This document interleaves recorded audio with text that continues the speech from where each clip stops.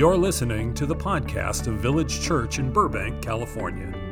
To learn more about Village Church, visit our website at villagechurchburbank.org. We hope you enjoy today's message.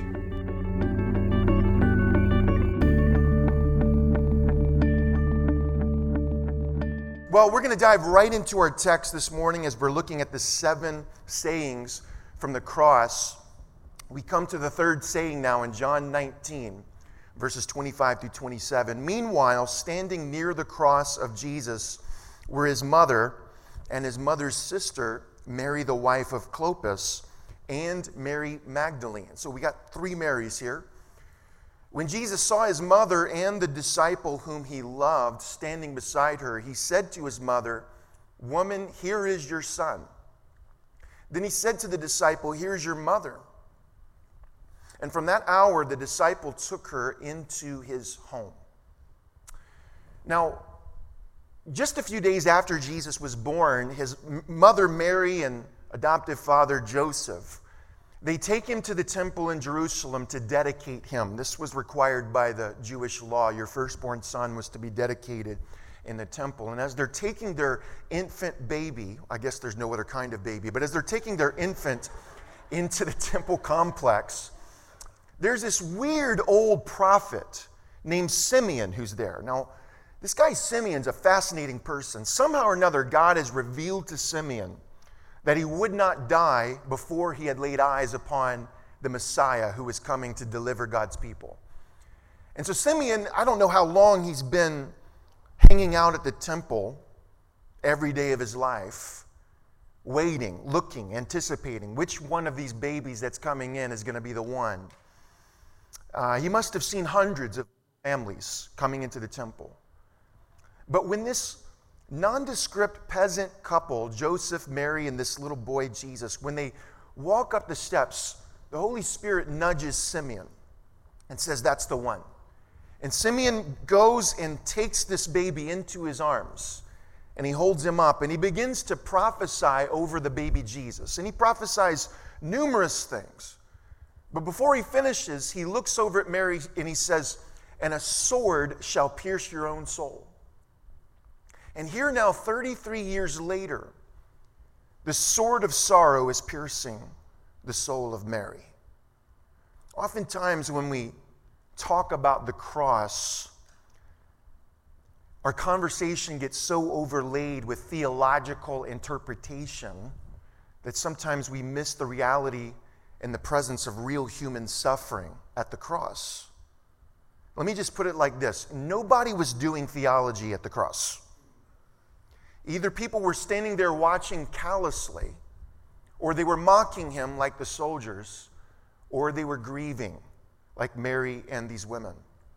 So today we come to the third saying of Jesus from the cross, and Jesus speaks to his mother and he says, "Woman, behold your son." And then he speaks to John and says, "Behold your mother." Now this saying on one level can be understood to be the occurrence of Jesus making practical arrangements to make sure his mother is taken care of when he passes. We can see it like that, certainly. But you see, John, who's writing this, John is a poet, as we've seen time and again. John is not just, he doesn't see himself as like a journalist. I'm trying to just record historical events. That's never what John is up to. He has no interest in that. John is an artist. He's a poet. He's a craftsman. And the whole Gospel of John is just layer upon layer of meanings, secret meanings, hidden meanings, symbolic meanings, metaphor. It's all over the place if you look closely enough. So what is it that John wants us to know and hear and learn from this third saying of the cross when Jesus says to his mother, "Woman, behold your son"? Well, let's just start with the word woman. Maybe you're wondering this morning, was it common and acceptable to refer to your mother in first century Jewish culture as woman? And the answer is it was about as common and as acceptable as it would be today, which is to say not common and acceptable at all. You don't call your mother woman. But some of you may realize, you may remember, this is not the first time that Jesus has done this.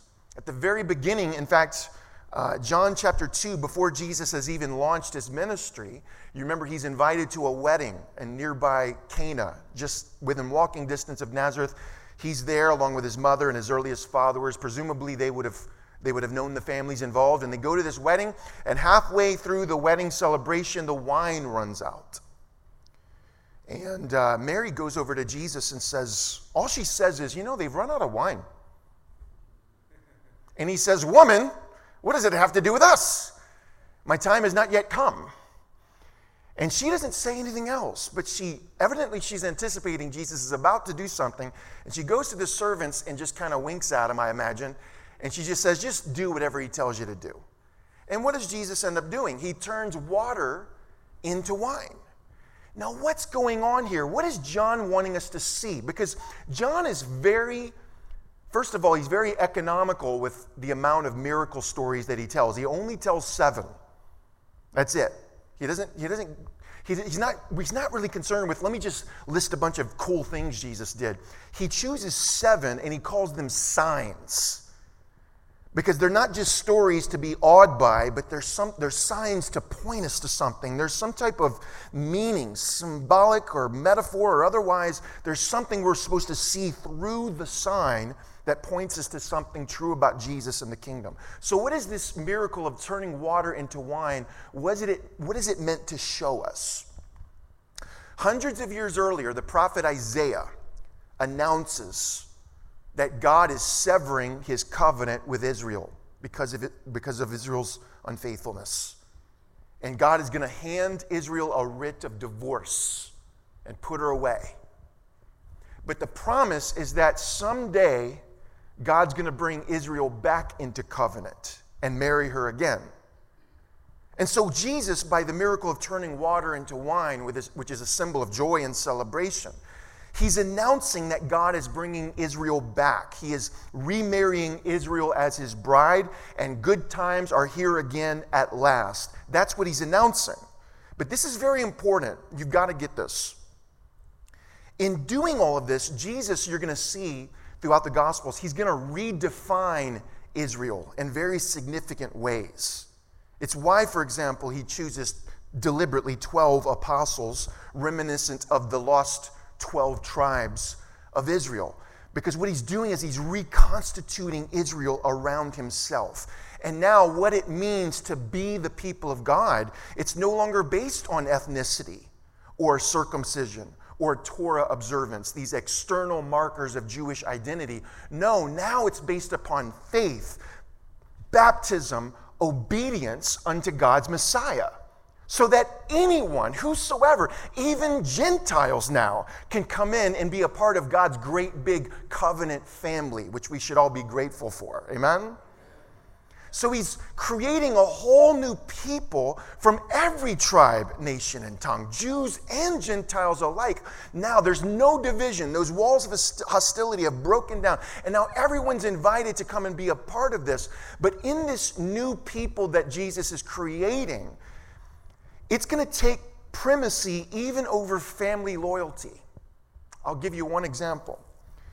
Elsewhere in Jesus' ministry, he's in a house that's absolutely jam-packed with people. You can't fit one more person into this house. But his mother, Mary, and his brothers, they are coming because they want to have a conversation with him. They're very concerned about him and some of the things he's saying. They're thinking he's going to get himself killed. And so they want to go and intervene, but they realize they can't get into the house, so they send a messenger to let him know that they're there. And so this messenger comes and taps Jesus on the shoulder and says, Rabbi, your mother and your brothers are outside. They want to speak with you. And what does Jesus say? Who's my mother? And who are my brothers? It's those who receive the instruction of God and do it. Those are my mother and my brothers and my sisters. Now, how would you like to be the guy that goes back and tells that to Mary? I can just see her thinking, okay, first he calls me woman, and now he's saying everybody's his mother. This is great. But here at the cross, Jesus again addresses his mother as woman. And he speaks to her and says, woman, behold your son. And then he looks in the direction of John and says, behold your mother. Now, is this is this just simply Jesus making arrangements to make sure his mother's looked after he's gone? Is that all that's happening here? Or is there something deeper, more profound, more spiritual taking place here? And the answer with John is there's always something deeper and more profound. So what is it? Well, watch this. This is very important. Mary, the historical person, Mary is the woman who quite literally gives incarnation to Christ. Mary is the woman through whom, literally, the Word becomes flesh. And as such, she is a very clear and very powerful metaphor for the church. Because what is it today that gives incarnation to Christ in the world? What is it today that becomes the flesh and blood of Christ in the world, the hands and feet of Jesus in the world today? It's the church. Now, if you don't see the metaphor, or if you over-literalize the metaphor, you end up making the mistake of fixating upon the historical Mary, which leads to veneration and so often degenerates into a kind of idolatry, which is a huge mistake. But listen, as Christians, we do have a mother. It's not the historical Mary, which would be confusing and not make any sense, but Mary does represent for us the church, which explains something. When you look at the narrative of the New Testament, Matthew, Mark, Luke, John, and Acts, you'll notice that Mary is almost always present somewhere. She's present before Jesus' birth. She's there when Jesus is born, of course. She's there. We see Mary present at his childhood. We see Mary present every so often throughout his ministry. She's, of course, here at the foot of the cross. We see her after the cross with the apostles in the upper room following the resurrection. And then finally, we see Mary on the day of Pentecost when the Holy Spirit is poured out and the church is born. But from that moment forward, have you noticed? We never hear from Mary again. She disappears from the narrative. The moment that the church is born, we never hear about Mary again in the book of Acts or elsewhere. Why? Because that which she prefigures is now on the scene. She's superseded by the church, and the church becomes the mother that gives incarnation to the body of Christ. Amen? How many of you are with me so far? All right, strap on your helmets, because we're gonna move to the book of Revelation. Okay? Revelation 12, first 6 verses. Let's look at this together. A great portent appeared in heaven, a woman clothed with the sun, with the moon under her feet, and on her head a crown of 12 stars. Remember that image. She was pregnant and was crying out in birth pangs in the agony of giving birth. Then another portent appeared in heaven, a great red dragon with 7 heads and 10 horns and 7 diadems on his heads. His tail swept down a third of the stars of heaven and threw them to the earth. Then the dragon stood before the woman who was about to deliver a child so that he might devour her child as soon as it was born. And she gave birth to a son, a male child, who is to rule all the nations with a scepter of iron. But her child was snatched away and taken to God and to his throne. And the woman fled into the wilderness, where she has a place prepared by God so that there she can be nourished for 1,260 days, or in other words, 3.5 years. Now, 2 preliminary words, real quickly. Number 1, before we even get into this text. Number 1, first of all, the book of Revelation is primarily the revelation of Jesus Christ as the ruler of the world, right here and right now. That is the primary intent and message of John the Revelator, that he's trying to show us through very creative imagery and symbols and metaphors. He wants us to know that the world has a new emperor, a new Caesar, a new king, a new ruler, a new president of presidents, a new prime minister of prime ministers, Jesus Christ. That is the first and primary message of Revelation. Secondly, in its historical context, Revelation is a first century prophetic critique of the Roman Empire. That's what John is really after and wanting to do. Does it have relevance for us today? Absolutely it does. But we first need to understand Revelation primarily as a first century prophetic critique of the Roman Empire. If you're one of those folks who says, you know what, I want to sit down with my Bible and I want to read through Revelation, I want to interpret Revelation properly. First of all, good luck. Secondly, let me give you the single best tip I can give you. Now, there's a lot of things I might say, but here's the most important tip that I would give you. You need to become well-versed in the symbols, in the history, in the practices of the Roman Empire, because that's what John is critiquing. Now, if you're not interested in that, and you just want to come up with your own interpretation, it'll be all over the map. It'll be this huge, crazy, harebrained interpretation, and the upside of that is you can sell a lot of books that way, I've learned. The downside of it is you'll completely miss what John is doing. All right, so put that aside. That was just kind of like some extra stuff. But what about this passage in Romans 12? Well, here in this passage, we're given a picture of a woman who is Israel first.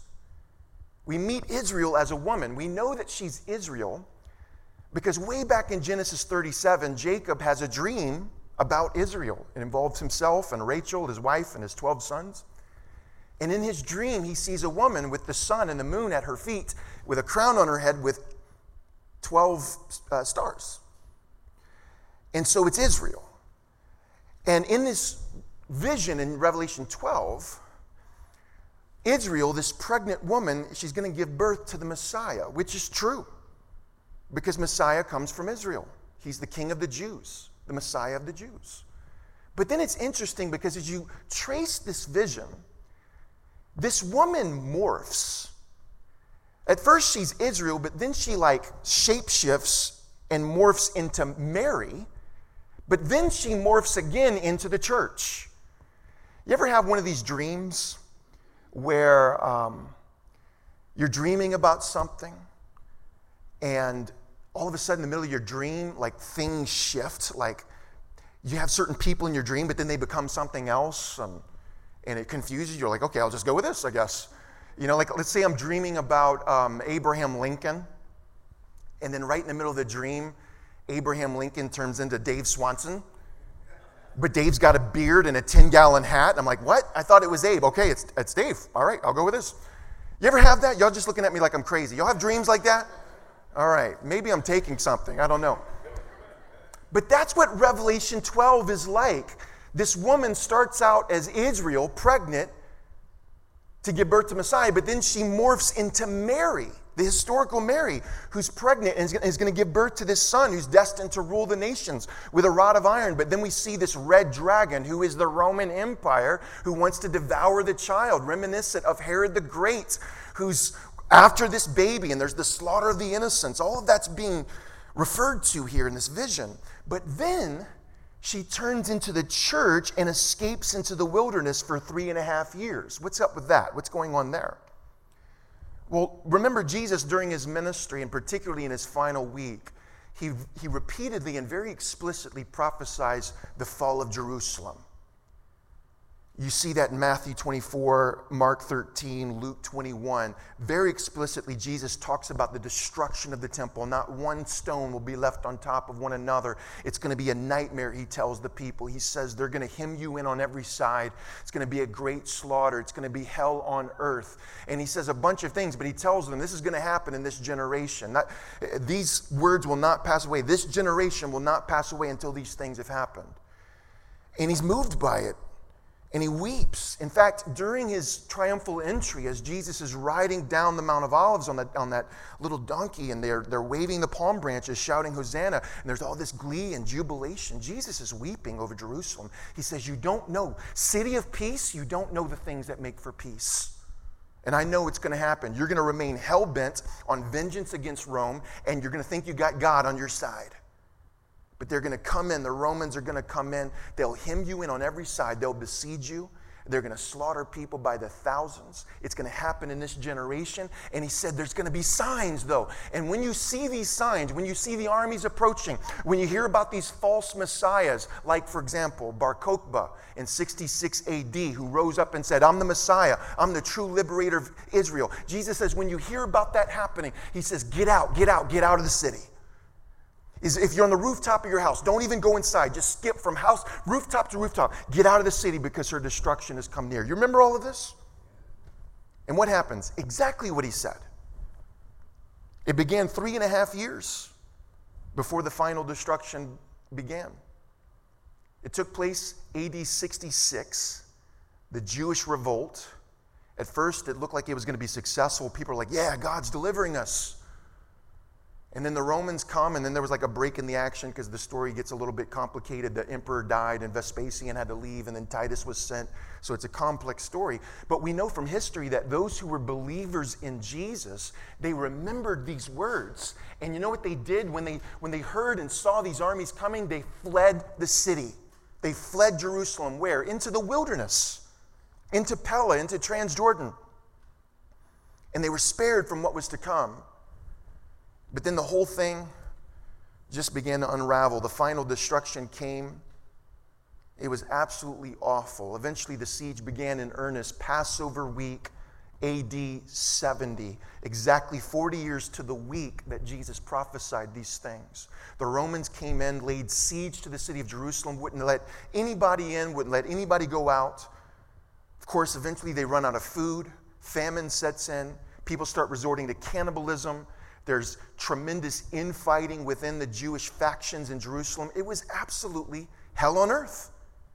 And people tried to flee, and it was too late. Those who fled or tried to flee, the Romans captured them and crucified them until there were tens of thousands of corpses hanging on Roman crosses outside the city of Jerusalem. And then in August of that year, the Romans break down the city walls and just slaughter people by the thousands. Josephus, the Jewish historian, estimates some 1.1 million people were killed. Tacitus, the Roman historian, estimates about 600,000. Both of those numbers probably inflated, but nevertheless, it was a horrible bloodbath. And Jesus saw it coming, he foretold it, and he warned people to avoid it. Now, why am I going into that story? Just because it's an interesting piece of history? No, because it helps us to see what's happening in Revelation 12. This woman, this glorious woman who is Israel, who's pregnant to give birth to Messiah. She shapeshifts and morphs into Mary, who's pregnant and gives birth to Messiah. But then she morphs into the church, who flees into the wilderness. What's the point as it relates to this sermon? There's a sense in which the church is always continually giving birth, giving incarnation to Christ in the world. And it's never easy. But the apostles and the prophets, they teach us to understand the church as our mother.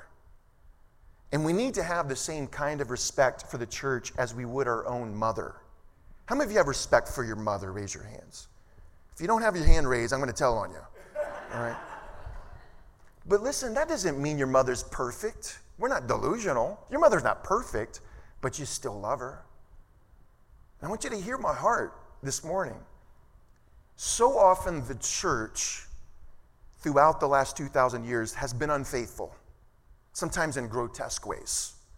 The church has not always gotten it right. Sometimes the church has got it horrifically wrong. And so often has been compromised with the values of the surrounding culture. Why? Because the church consists of sinners in recovery. It's not hard to find something wrong with the church. It doesn't make you a prophet to find something wrong with the church. And you can become disillusioned with the church if you fixate only upon those realities in which the church is and has been unfaithful and often is compromised. But she's still our mother. And we need the care and the nurture that comes from the church, because Christianity is not a Lone Ranger sport. It is a communal activity. It is not a personal, private endeavor. Sometimes I talk with these people who say things like, I just want it to be me and Jesus. I just want Jesus to forgive me. I just want to sit at home with my Bible and read my Bible and pray. I love Jesus. I want Jesus, but I sure don't want the church. I don't want to have anything to do with the church. I hate the church. I'm done with the church. Whatever else you think about that, it's not Christianity. That's not what Christianity is.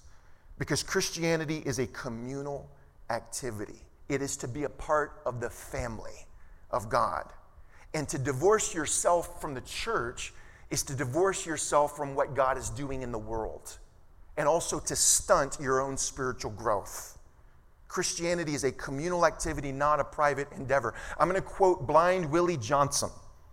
He was the original king of the blues. He was the father of the blues. Some people say it was Robert Johnson. No, it's Blind Willie Johnson. He came earlier. He was a fantastic blues musician. And in one of his songs, which would eventually become like a blues standard that people would cover later, he says this. He says, "Motherless children have a hard time." And he knew, because he was an orphan. He understood that. Motherless children have a hard time. And if you're the kind of Christian who would say, well, I just want to believe in Jesus. I want to be saved. I want to have forgiveness of sins. But I don't want to have any part of the church. Motherless children have a hard time. I know that there are local churches that are in fact toxic and abusive.